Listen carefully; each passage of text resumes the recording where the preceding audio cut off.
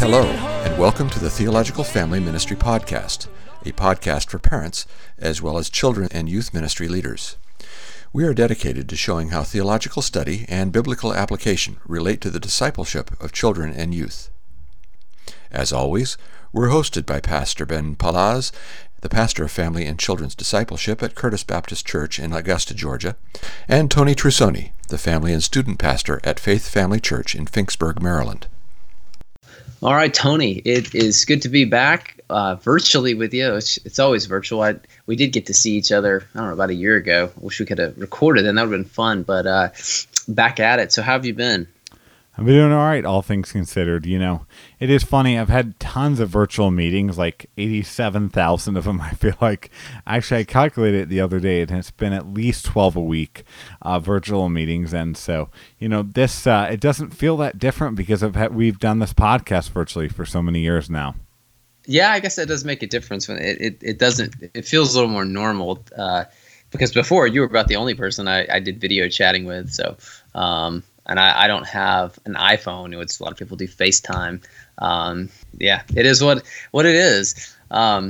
So how I know the restrictions in my state have been lifted in a lot of ways. Now everything hasn't gone back to normal. But in Maryland, there, you guys still quarantined and locked down in the house? Yeah, Maryland is an odd case state. So Maryland has not canceled school for the rest of the year.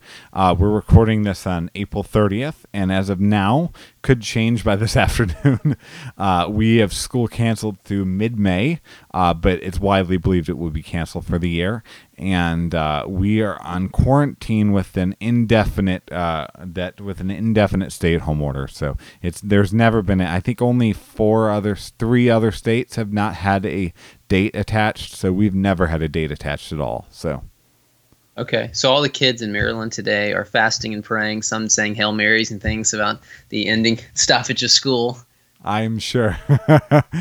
Yeah. Well. So yeah, you're in a little different situation. So like at my church, we've had conversations about when to reopen, how to reopen, these kinds of things. We're certainly not like right on the cusp of doing it, but I mean, I've heard of a church just down the road here that's planning on May the 17th reopening. And so they're folks that are going to be getting back together. They're going to be facing less isolation and that kind of thing. But that's what we want to talk about today, about this whole shelter in place and the isolation that it's brought, and technology, which we're using to have this conversation, and which we always do, and our relationships, and just what it's doing now, but also going forward. So maybe a little different than we normally do, but how has the quarantine been for you and your family?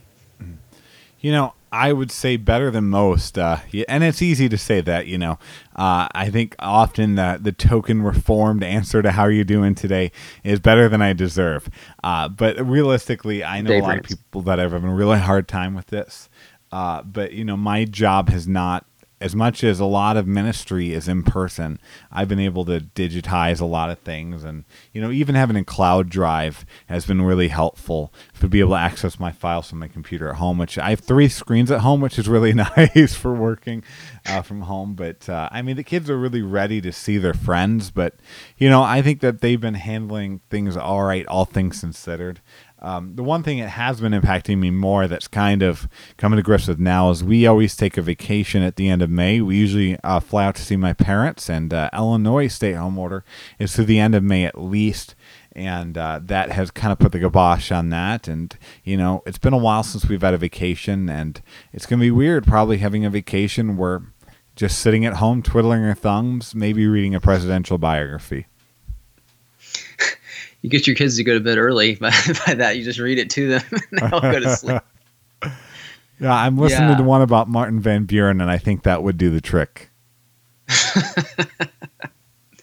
Nice. Yeah, we had some bedtime troubles recently with the youngest child, and so I was reading this book about Thomas Cromwell, who was like Henry VIII's right-hand man. It was interesting, but it may have done the trick for him. Maybe I should have pulled that out.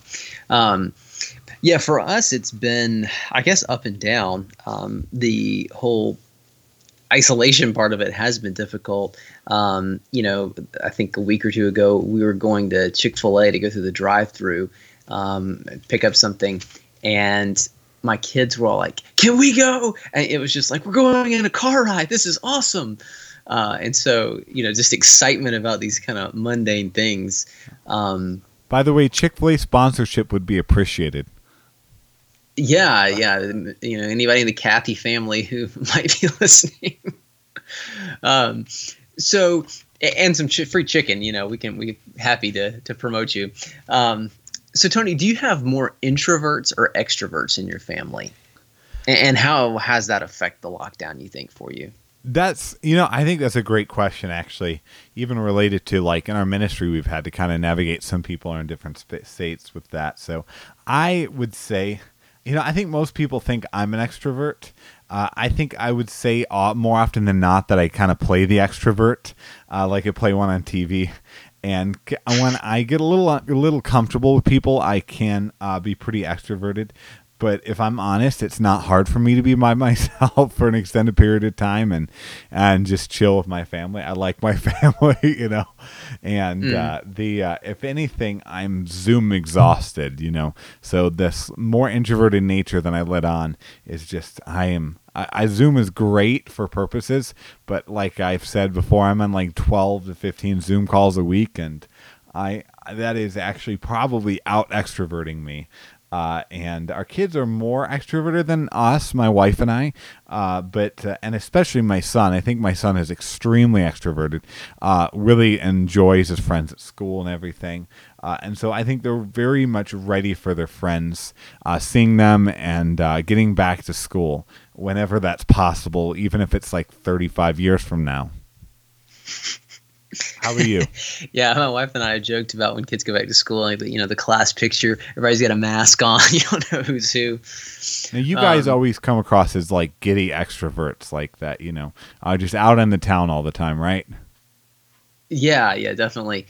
My wife and I are both more introverted. And it doesn't mean that we don't like people. It just means that we kind of recharge by having some time alone. And so that's the thing for us. Like, there's not really that time. It's just, we're all together. And so we have a pretty small neighborhood. There's one way in and one way out and a bunch of cul-de-sacs. And so I don't know how many miles I've walked in the neighborhood. And sometimes it was pushing a small child in a stroller who just needed to kind of chill out, and then also let me chill out too. And I've offered that to my wife too, like, hey, after dinner, you need to walk some time by yourself. And she's used that to call her family, that her family lives pretty far away. And so, at least one of our children is more introverted. One, I don't know, I think there's some extroverted tendencies there, but I think that has just made it unique, because for extroverted people, they want, that time. And so the thing is, their pool of people is much smaller.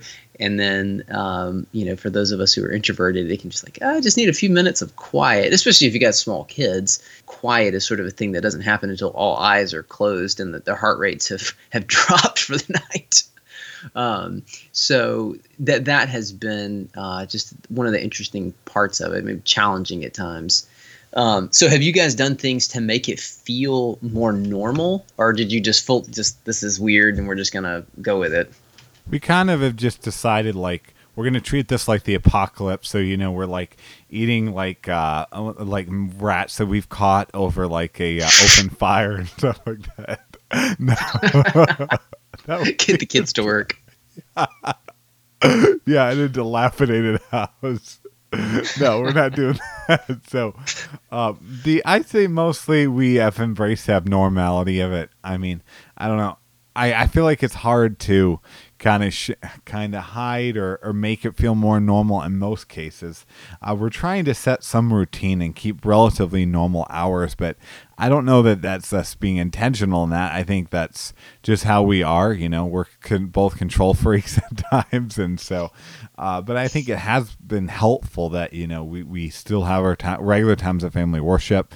That one thing we've added that kind of has been an exciting quarantine time is there actually another plug. The Cincinnati Zoo in Ohio has been putting these YouTube videos up of like, I think it's like YouTube Safari where they basically like do a guided tour of different animal stuff in it.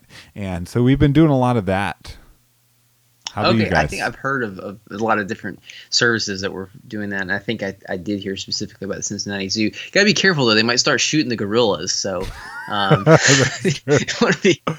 fortunately, I don't think anybody could virtually go into the gorillas. Yeah, so we've, in a lot of ways, our routine has kind of stayed the same. Again, just having young kids just. It helps, though I'm working from home, but I've tried to keep my working hours about the same and just do kind of the things that we would normally do. And we actually worked not to just always be going and doing something and have to, have 15 extracurricular activities. But though now that's not even an option. So for us, like, a ton didn't change, but there certainly were changes. And then there are parts about that where it's abnormal and just you had to go with it. So do you think this time of isolation that we're all having to face, or most people are having to face, at least in some measure, is sort of a taste of where our love for technology could lead us? I think that's an interesting question that you brought up. And I had not even thought about that before you kind of sent that to me. So I definitely think it can. It can give you a lot of ways to taste. And actually, it's been interesting because some, I work with a lot of teens. And for some teens, as an example, haven't really been shaken that much by this because they're so used to this extreme digitized relationships that, this is just, it's the same deal, I mean, I'm still playing I'm still mainly relating to somebody by Xbox Live, or I'm still primarily doing social media as my way of communicating. So I think in some ways it does show like that kind of expression of it. So I think some churches are seemingly leaning into it in some ways, and I think less than the most helpful way. And I think that there's been an ease of leaning into this because of how comfortable we have become and where we're heading as a society with technology.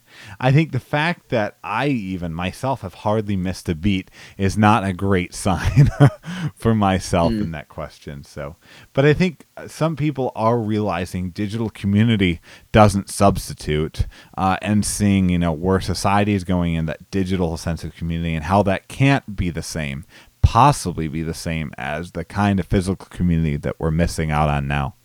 That's some good. Yeah, I was interested in how you might view that. And again, I don't know that it's this slippery slope necessarily, but I think it does give us a little bit of a taste of where we could go.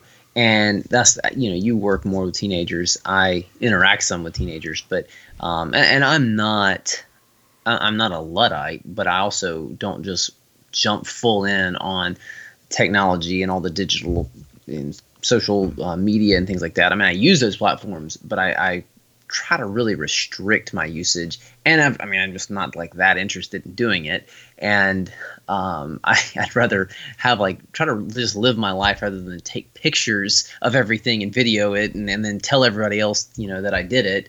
And so in some ways I haven't missed a beat. In other ways I have.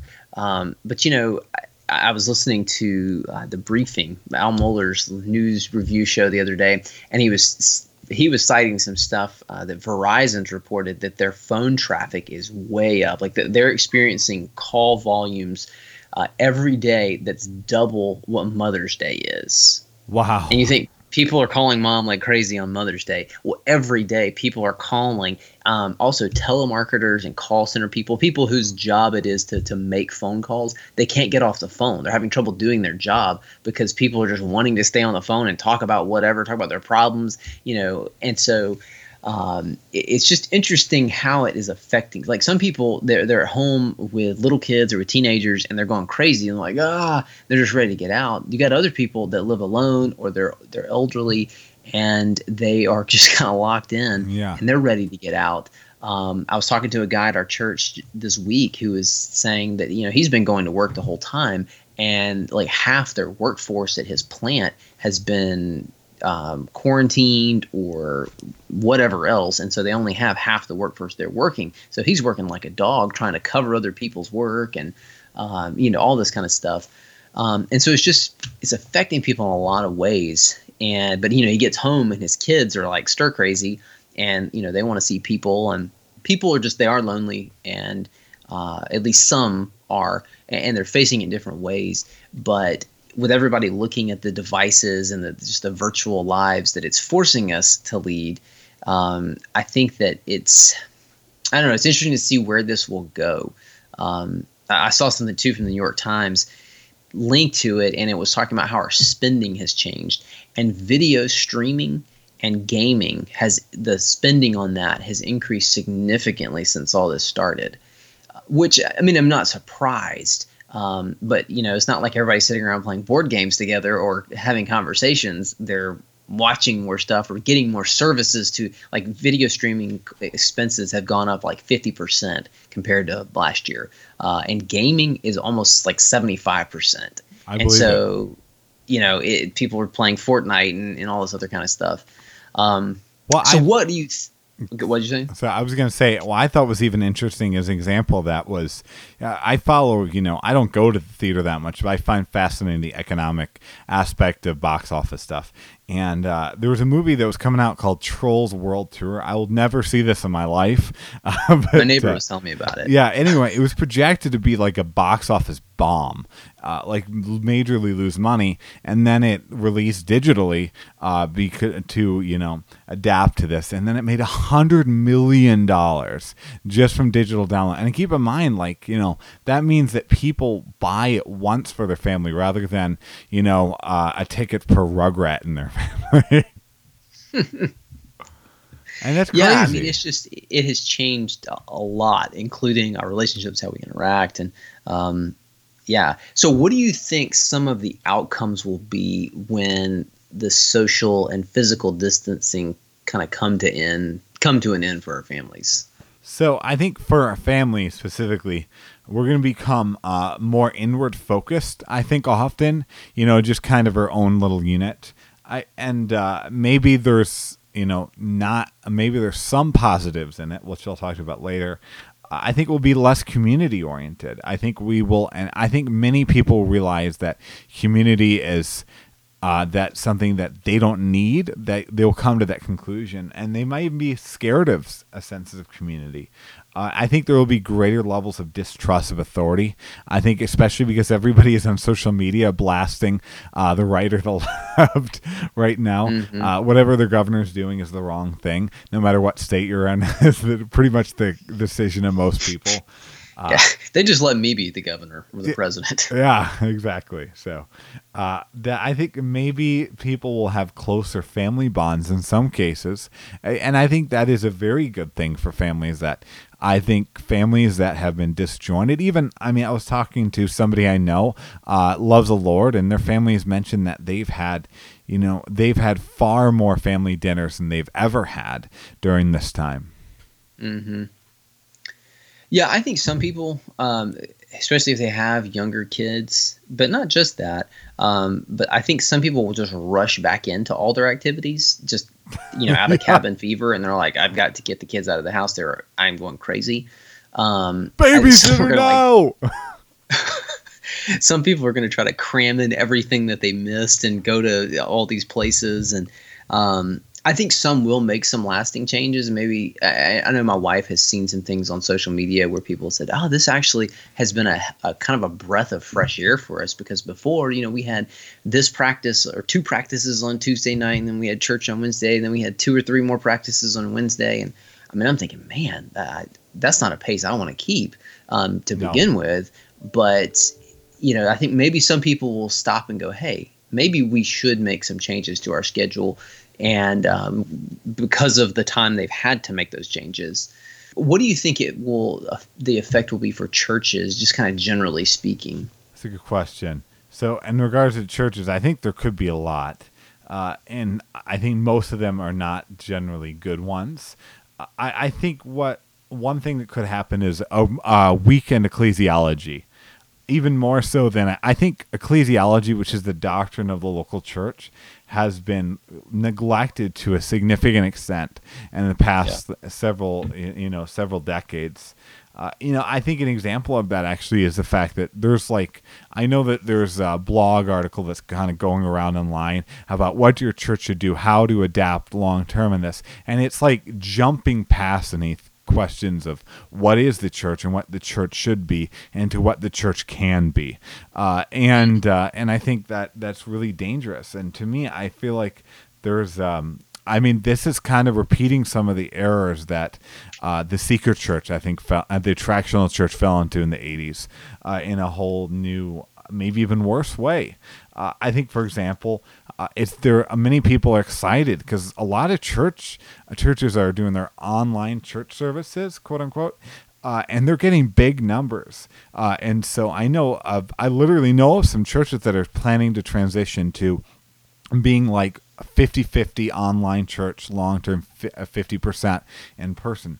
But like if you studied any sense of biblical understanding of the church, online church just isn't church. It's great to have worship services for people, but that is not ecclesia. That is not the gathering of the body of saints. So I think it could result in the devaluing of the intimacy in the body. So, the Bible actually talks about greeting one another with a heavenly kiss. And we generally don't do that today. But, I think it's good to show a sense of physical affection towards one another. I think there's beauty in a hug between brothers in Christ, even, a handshake in love. And I think a lot of those kinds of expressions will largely go away in the body. And I think though on the flip side, some will realize what they missed and will value the local church all the more and may even come to a more healthy ecclesiology. So I think it could amplify what is good, but also amplifying what is weak in that sense. But one thing I think now that I did not think would happen at first is I think there will be an increase of sheep stealing, which is members of a healthy church going to kind of the next big thing. And I thought the opposite would happen, but we followed there's one very, very large church in the North Carolina, actually, that's really, that rammed into this hard and really focused hard in the online church. And I know a lot of people in our area in Maryland that are far from North Carolina that have kind of made this big, huge, one of the biggest churches in the nation, their home church, quote unquote. And I could see more and more of that. My home church is this church in Texas when I'm in Alaska, or my home church is, this church in, South Africa when I live on the moon. Yeah, it is sort of ironic talking about your home, whatever, when it's like, yeah, my house is 300 miles from here. I never go there, but yeah, I have some property there. So, did you follow, Ben? Did you see a blog source that I'm sure we both prescribed to was really arguing at first that this would really kill the attractional church, basically, right? I didn't see that, but yeah, it was being widely published. And I actually, this specific church I'm referring to, that it does not teach the gospel in a biblical sense. Their numbers of online attendance is bonkers, absolutely bonkers now. I guess I was more pessimistic, but I think that you're right about the video streaming. I think a lot of people are going to lean into that. And just like the online presence for teaching and even calling it participation, which we have not done live streaming stuff. We've done some pre-recorded things, put it out there. We tried something one time on Easter where you can try to interact, and it just I had trouble with it because I was the one who was supposed to, for one of this, we streamed it a couple of times, and I was supposed to interact with people or try to. Well, the people that were watching when I was on there, they would not interact at all. And then I just felt if you're in the middle of a sermon at church and the pastor says something, at least in the traditions that I've been a part of, you don't be hey man, what'd you think about that? Well, I really like how he broke that down. Yeah. It would just be distracting. And so even though, yes, I know it's digital, it's different, but it just seems like taking their attention off where it should be. But I don't know. It'll be interesting to see the developments that take place. So, how do you think this is going to affect age-graded ministries within the church? Children and teenagers, youth, students, whatever we're going to call them these days. Yeah. So I think that for a while at least, we will have a decent bit less volunteers in a lot of these areas. And I think that will come from, I think some people, especially retirement age people, who are so often the backbone of children and youth ministry, really like underappreciated backbone. Praise the Lord for them. I think sometimes, they might, out of their own discernment, choose to wait longer and not be able to serve, or not help in these capacities where they might feel vulnerable. But also, I think that some people else, and a variety of ages will kind of get used to not having to serve, because realistically, like with the online quote unquote church, which having worship services you stream like a chapel at a seminary is fantastic for a local church, by the way.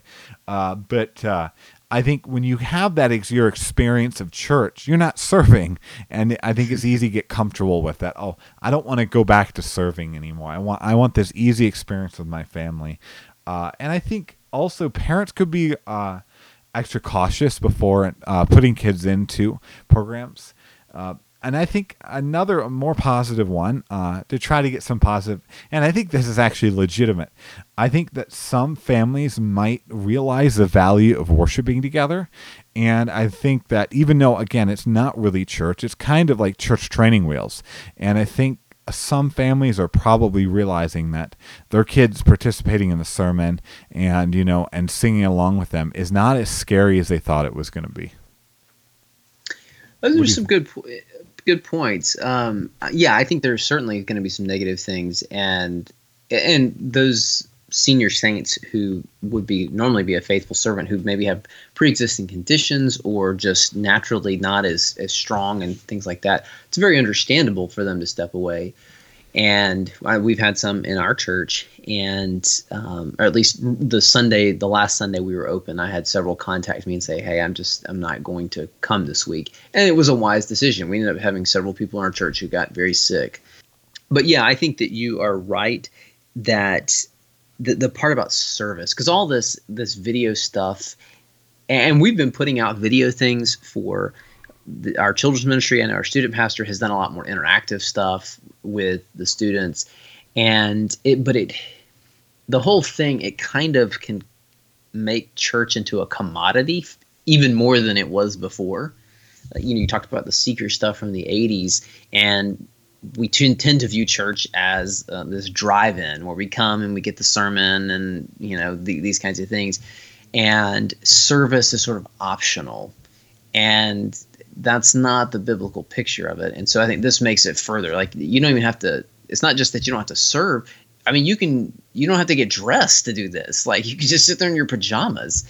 And so I think people are going to really appreciate that. And but I do like your point about the possibility of people saying, "Okay, man, I could have my kids with me," especially if they're taking their faith a little more seriously. If they're just sort of going to church, and then they're going to be ready to get the kids into whatever that's going to be, quote, fun. But I was in a video call yesterday with some children's and preschool people in Georgia, and they were talking. A couple of people mentioned they used the term family worship. Now, when you and I use the term family worship, I'm thinking of at home, leading my kids and reading the Bible, praying, these kinds of things. That's not what they meant. They meant like having the kids together and worshiping as a family once we get back, because we're having to have these discussions in Georgia because it's on the table now that we could open back up. And so it was, a very, I don't know, because I don't know, I know very little about most of the churches that were represented on there. But it did seem like this foreign concept almost, that the kids would be in the service.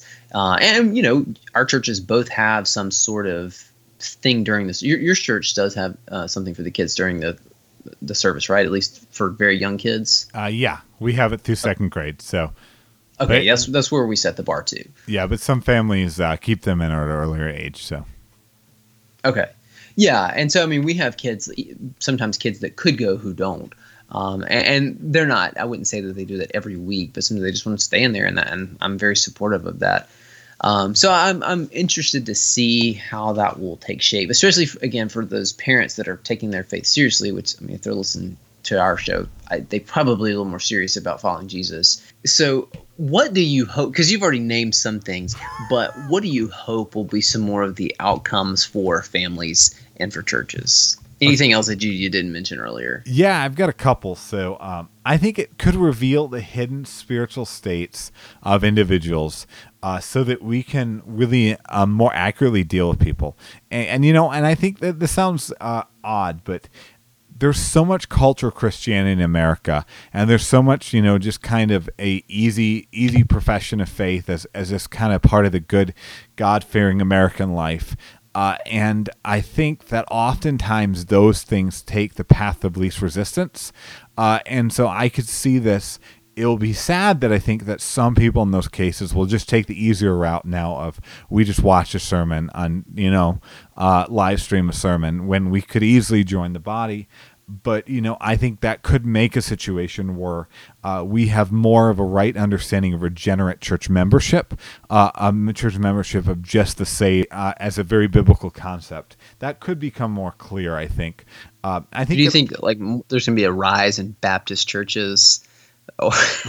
I don't know, maybe. So I think it could make us more comfortable with very useful tools. So, I think that and we'll talk about that some later, but we will be able to use some of these. Zoom is not a bad thing. It's exhausting at times. Skype is not a bad thing. Phone calls are not a bad thing. And I think that there's places in which we can use those for the glory of Christ. And I'm glad that we can, and I'm glad even that churches that had not had the ability to record their sermons to get them to members that are, say, in nursing homes that can't come out now can do that, even though it is not church. But I think lastly, it causes us to really think about the church. At least some people do, because like when you're going to church online, when you're, doing these things, it's in some sense, you're contrasting it to what it was before, and you're having to take some part of your mind to think about what should church be. And actually, I think it's very interesting because there's a book by Jonathan Leeman that just came out recently about where he kind of makes an argument, a biblical argument that churches should have one service and that they should not do multi-site, and different Christians have different interpretations of that. And some people think like, man, the timing couldn't be worse because, churches can't meet in one site right now. But I think it is, in some ways, I don't think it's a terrible timing because people are thinking about what church is and what church could be right now. That's true. Yeah, it is ironic that the book has, because I've seen it. I have not read it. I'm interested in reading it. But people are thinking about it. Now, I think one thing sometimes, and you've probably experienced this as well, just more generally, but people say, I'm trying to think about what the Lord wants me to do here, and so I'm going to pray. But they don't ever look to the words. So, well, I'm going to ask the Lord to show me what to do. And it's, the spiritual equivalent of licking your finger and putting it up to, see where the wind's blowing. And I don't mean to make fun of people who I've done that myself, but, we've lost the connection that the word is the living voice of God. It's not just where what he said, it's what he says now every time I open it and read it. So I'm concerned that some will they will think about it, but it's like, oh, again, what can it become? Oh, what can we do with this? And how can we do that? Just all these tools are out there available for us, and they're not looking to what God says in his word about how our lives together and how we should, assemble and these kinds of things. I think I don't know that, I think that less busyness, or I hope that less busyness will be an outcome for some families that they will evaluate and go, wait a minute. I think it could lead to some more real flesh and bones relationships happening just with families and then within churches. And that for some, it will lead to less digital life. You said make use of the tools, but, and maybe this offends some people, but you just don't need to post everything you do on some social media platform. I think some people just need to be told, like, not everybody cares, everything you did. And so it's just, yeah, I think the longer I go, the more cynical I get about social media. And again, I think it's a useful tool, and I continue to use it because so many other people do. But I continue to grow in my dislike of it. And just, I mean, it's highly, highly linked to depression and anxiety for teenagers, adults, and anyway. So I'm hoping that there will be some people will just like put the phone down and, like go do like real things, not do them digitally. But I'm concerned that it will actually lead to even more of it. You need to get off that Twitter. I barely touch Twitter anymore. I don't do a whole lot with the tweeter. So how do you think that our family's relationships with technology specifically is going to be affected by these the recent developments? I think it could become a virtual escape more and more, even more than it is. That's definitely one aspect of it. I think it's funny because like there's so much more family time that's being had, but I know of situations, and I know I myself have fallen into this where, you're together, but you're on your phone so you can connect to the people that you really want to be with. And I could see a situation where that becomes more and more the norm. Like, that's just expected. Family time is just, be on your phone time. I mean, I don't know that it could be much more than it is, and honestly, a lot of teenagers' lives, but just because it's not possible. Meaning, I think also there aren't enough hours in the day. Yeah. So I think many are also learning in that way that to be kind of separate together, and I think that's not the best thing, that, we have to be together, but it almost like we're having our own separate experience together. And I think that could be a very unhealthy thing that happens to families and technology during this time. It's funny, or not funny, but in a lot of ways, that's church has become that. We're all separate together here. We're just listening to the sermon, and then now you got the digital version of it, and we're all just sort of watching the sermon. And even if you do interact, I mean, it's very superficial. I'm concerned that there will be even more addiction to media. I read an article, I think within the last week or so, where a fellow said that someone in the know told him that some pornography website was actually offering free subscriptions during this. All these places are offering free things. And so I'm sure there has been a rise. Whether or not people are giving subscriptions, you don't have to pay to find a lot of that. And so I'm, concerned that there's a big uptick in that. And that is troubling. And I think that, yes, you're right on that. The separate together could become even worse. And I saw something the other day that was just warning against becoming a divorce statistic during this, because when you're confined and you have all this extra time together, it highlights weaknesses that you had before, but now they're just the lights on, having relational issues, whether it's with their kids or with their spouse. Then it's easier to just go bury yourself in some digital passive activity than have to deal with your relationship. And so I think there could be, the outcome could be, relational problems or stunted relational growth. We had a meeting the other day in our church building, and our staff was talking about the many, many faceted aspects of trying to meet together again. And our student pastor, James, said to me, because he's married but has no children, and he just moved to the area. Like, he moved like a week or two before the shutdown. And so he's just to really get a big disadvantage. But he said, I feel like I'm becoming more socially awkward now because I'm not talking to people. And, I think there's going to be some more of that kind of thing. So how about for churches, Tony? Like, what's our relationship with technology going to be as this goes forward? I mean, we mentioned some things earlier. Anything else that comes to mind? I think we could connect to our missionaries more naturally, which I think that will be one awesome thing for this. You have a missionary, that it would not even require missing a service, especially with time zone stuff. You'll be able to stream in a missionary, just to kind of pray over them. And which, I don't think that should replace a sermon in person. I think sermon needs to always be in person in that way. But that doesn't mean that you can't have a time where you just get, a quick update from somebody through Zoom. And I think those kind of cool things could be happening. I think we will also see the Word, though, on the flip side, as being non-incarnate. And I think I've actually been in conversations with Christians that have most of the same views as us, that were suggesting, maybe this is going to be a lesson on, how pastors will need to, should now that kind of digitize all of their sermons so that, when they're out, they don't even have to find a sub. So they just throw themselves up or just stream themselves from somewhere else. And so I think we'll see the Word, that the sermon, as just being something that is like a professional production rather than an incarnate work of the Spirit.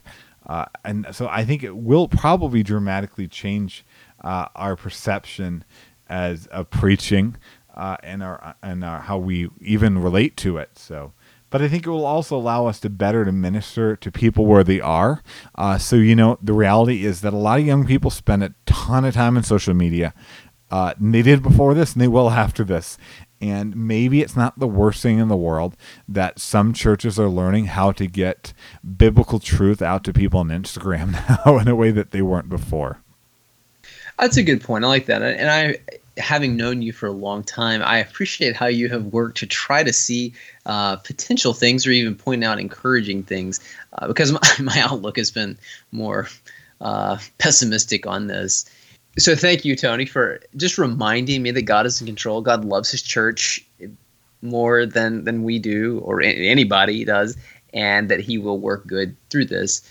Because, there are some churches that were probably already doing a good job at that very aware, and then others where they were not engaging. And we can convey spiritual truth virtually. I don't think anybody's arguing that you can. I mean, there's probably some fringe folks, but like you said too, the Word became flesh, and so the sermon isn't like when the preacher knows the people in the room and they know him, and that's a different thing than listening to a recording of one. And so it could help to reach out to people who are already on the screen a lot. And somebody sent me an article about what we can learn from Netflix and just how that's shaping the culture and just the whole streaming platform stuff. And that there is a niche for binge watching. And so if you provide a lot of good content, it can be a way that the Spirit works. But we have to move people past just consuming biblical material and going, okay, now I'm more educated on this, but to actually, loving other people, because you can't really follow Jesus without the one another's. And so you have to be enfleshed. All right, so as we kind of bring things to a close, how can we try to redeem the time or redeem this season of life that even though we're forced to sort of live against what's good for us, but that's just where we are, how can we do what's good and make the most of it? Oh, that's as families, churches, whatever. Yeah, that's good. So I think first start adding things long-term in place of commitments that may have been less important. So, you brought up that we don't have a ton, and part of it's the age of our children. But a lot, there's so much busyness that has gone away from sports or whatever it is. And maybe you can choose to add family worship to your routine, add times of intentional discipleship that you wouldn't have had time for. And now, going forward, maybe you make decisions. Maybe you start building your life and realizing, hey, this is a whole lot better for me than overwhelming our family schedule with things that shouldn't be our priorities at all times. So, and I think also get excited for the things that you took for granted. And one of those things even is gathering together with all Christians.